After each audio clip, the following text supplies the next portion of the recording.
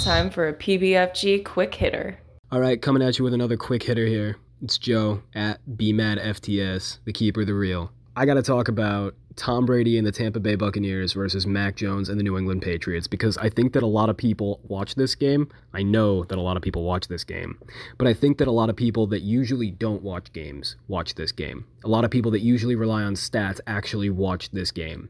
And I think that a lot of people are taking away completely the wrong idea from it because of this. Some of the narratives coming in were that Mac Jones is a really, really good rookie quarterback. He's so smart, he's so advanced, he's so polished. Additionally, one of the narratives was that Bill Belichick was going to show everybody the blueprint for just how to limit and stop Tom Brady. Now, we got results that almost, sort of, if you squint just the right way, look like those both came true. But if you know what the fuck you're doing, they did not. So first of all, we've got the narrative that Bill Belichick bottled up and limited Tom Brady. This is false. This is objectively false. So the first quarter, maybe quarter and a half, Tom Brady looked objectively bad. I'll grant you that. I broke down his stats into the first half and the second half while I was grading. And by stats, I mean the stats that I make based on my film evaluations of each and every play. In the first half, he was legitimately average, which is not Tom Brady's normal performance. He was legitimately average in the first half until that final 2-minute drive. On that 2-minute drive before half, he really turned it on. He had an elite throw, a great throw, a solid throw, a pedestrian throw, and then 3 bad ones, 2 of which just slipped out of his hands in the rain in the red zone. The last 2 passes of the drive, actually. They both slipped out of his hand and went a little bit high. The read was right. The ball was in the right area, just high. And that shit happens, but it's on him. You know, have a stronger hand, grip the ball better. It's wet, but it's wet for everybody. So I'm not going to give him a break, though I understand. In the second half, Tom Brady was lights the fuck out. He had 4 elite throws. 2 of them, actually, were on the final Buccaneers drive when they scored the game-winning field goal. 2 of them were deep balls, both to Antonio Brown. On the last drive, when the Buccaneers scored their ultimate game-winning field goal. Now, on the first one, Brady realized that Antonio Brown was winning deep. He had room outside. He hung the ball just on the sideline where only his guy could get it. Safe ball. Perfect. 40 yards downfield or so. Antonio Brown looked up and must have lost the ball in the lights. He just completely missed it. I mean, Antonio Brown's not the kind of guy you expect to miss an open deep ball. Additionally, on the very next play, Antonio Brown gets a little bit of separation in the end zone. Brady hits him in the very back of the end zone. Again, this one's like 50 or 60 yards downfield. It is a gorgeous throw. It is perfect. It hits Antonio Brown in both hands. And while it wouldn't have been an easy catch for Antonio Brown, that's one that you expect your guy to make. Brady could not have put that ball any better if he got to pause time and walk it in. By the way, for those of you who like to bet on football games, if either of those hits, Buccaneers -6, the original number, at least pushes. So this game could have been a little different. What's perception like if Brady covers or pushes? Additionally, he had the deep ball to Antonio Brown that was called back because of a hands to the face penalty. It should have been a holding, not a hands to the face. But that's not on Brady. It's a fucking awesome throw. He absolutely got what he wanted out of the New England defense, and he absolutely beat it. So that's 3 elite balls to Antonio Brown, which don't go on Brady's stat sheet. But they're great fucking throws.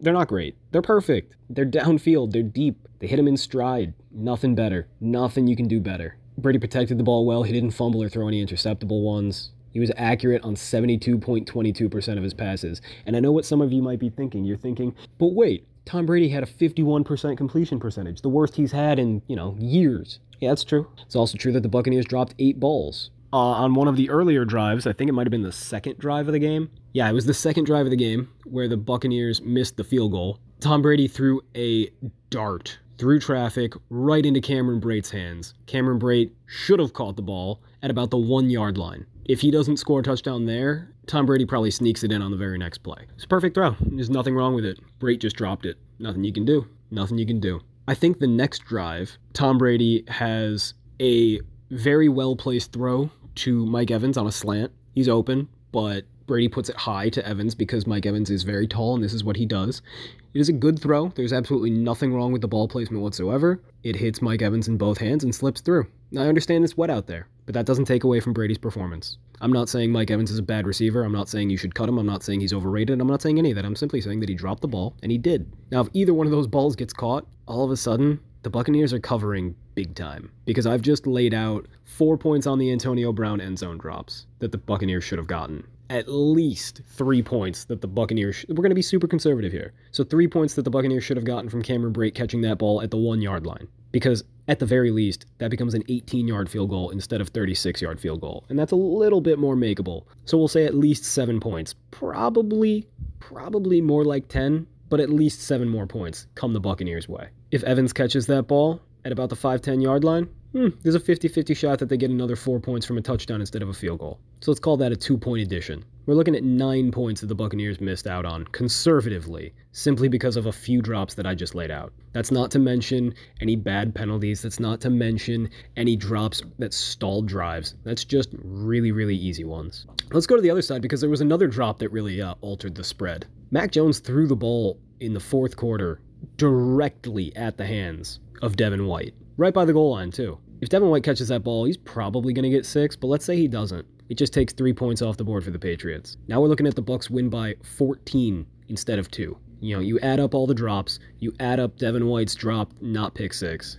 We're looking at least a 14-point swing here. The Bucs would cover. Everybody would say, Tom Brady did it again. Everybody would say, he beat the master. Maybe Belichick isn't all he's cracked up to be.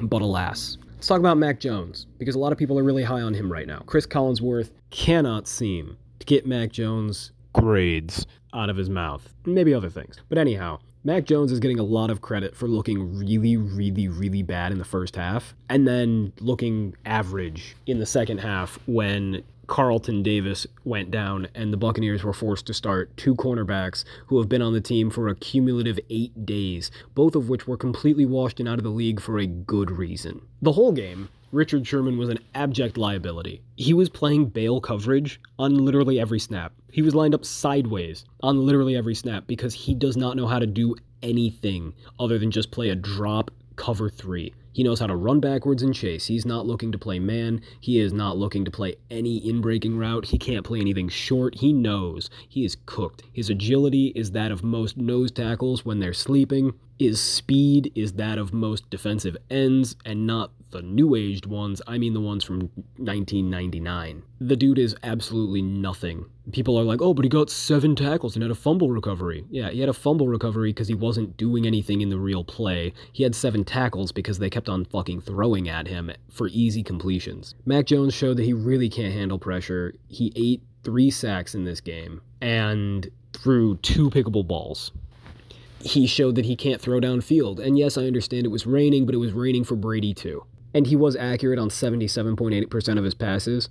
More than half of his dropbacks ended in a give me. 56.25% of his dropbacks ended in a pedestrian throw to a wide open receiver short. These are things that Colt McCoy can do. Colt McCoy turns out basically the exact same performance as Mac Jones did. Mark Sanchez, same performance as what Mac Jones just did. I don't care what the stats say. If Richard Sherman is playing 15 yards cushion coverage, you can get a 5-yard curl every single time. And your completion percentage over expectation should be 0, because it should be 100% guaranteed that you get a completion there, and it should be 100% guaranteed that your receiver catches it, and it should happen every goddamn play. And it did. And I don't blame Mac Jones for not going deep often enough. That's partially on Josh McDaniels and partially on what the defense gives him. If the defense is going to give you Richard Sherman playing bail coverage every single snap, giving a 5 to 15 yard cushion, you take the short route. You get the guaranteed yardage and you march up and down the field and churn clock. Totally fine. My problem is that anytime Mac Jones did try to go downfield, anytime he did try to create, he was bad at it. He did have 8 positive throws, but they were all of the solid variety. The stuff that's just above average. The stuff that's between, 8 and 15 yards downfield. Passes to wide open dudes a little bit further than those. Like, the performance that Mac Jones turned in is something you legitimately expect from Mark Sanchez. Which is funny because Mark Sanchez was exactly my player comp for Mac Jones. So even against a terrible secondary, even with a good game plan, Mac Jones turned in a very average performance. I gave Mac Jones a C- on the day. I gave Tom Brady an A-.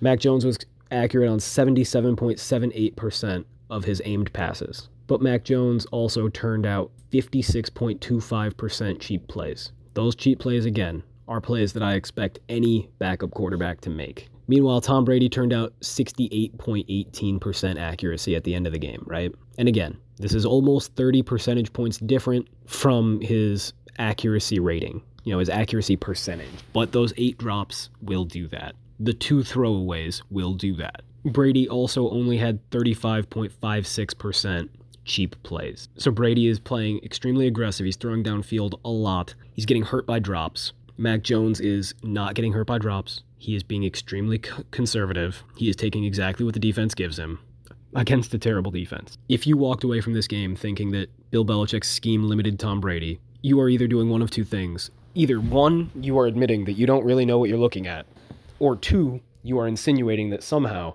Bill Belichick schemed up a defense that innately causes drops from Pro Bowl wide receivers and a Pro Bowl tight end. I think Cameron Brate made a Pro Bowl. Is he a great tight end? No. But the dude at least is competent, usually, and he was not. If you think that Mac Jones looked impressive, I have a gently used Case Keenum to sell you. Give me a first-round pick. Because the other thing is that Mac Jones is effectively at his ceiling. He's not going to get much better than he already is. He's extremely polished. He's making the right reads. He's fairly quick on them. You know, he's not late on his reads like Justin Fields or Trey Lance are. He's fairly accurate. He just completely lacks arm strength, and he panics under pressure. And he panics under pressure because he's never had to be good under pressure, even in college. His first start against Auburn, 2019, maybe his second start. Auburn actually got pressure on him, and it's the only time that anybody's ever really gotten pressure on him since probably high school.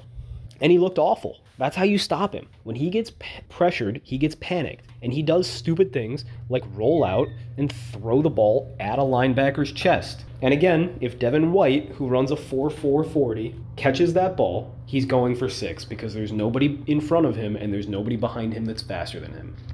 In conclusion, the Bucs probably should have covered. Tom Brady looked really good, even if his first half was really not good, and Mac Jones did not impress. In fact, if anything, I'm more certain now of my Mark Sanchez comparison than I ever have been before. I guess that means I'll be looking to fade the Patriots. I'll be looking to throw multiple units on a team that can create significant pressure against the Patriots. When they play that team, I'm not sure, but it certainly won't be the Texans this week.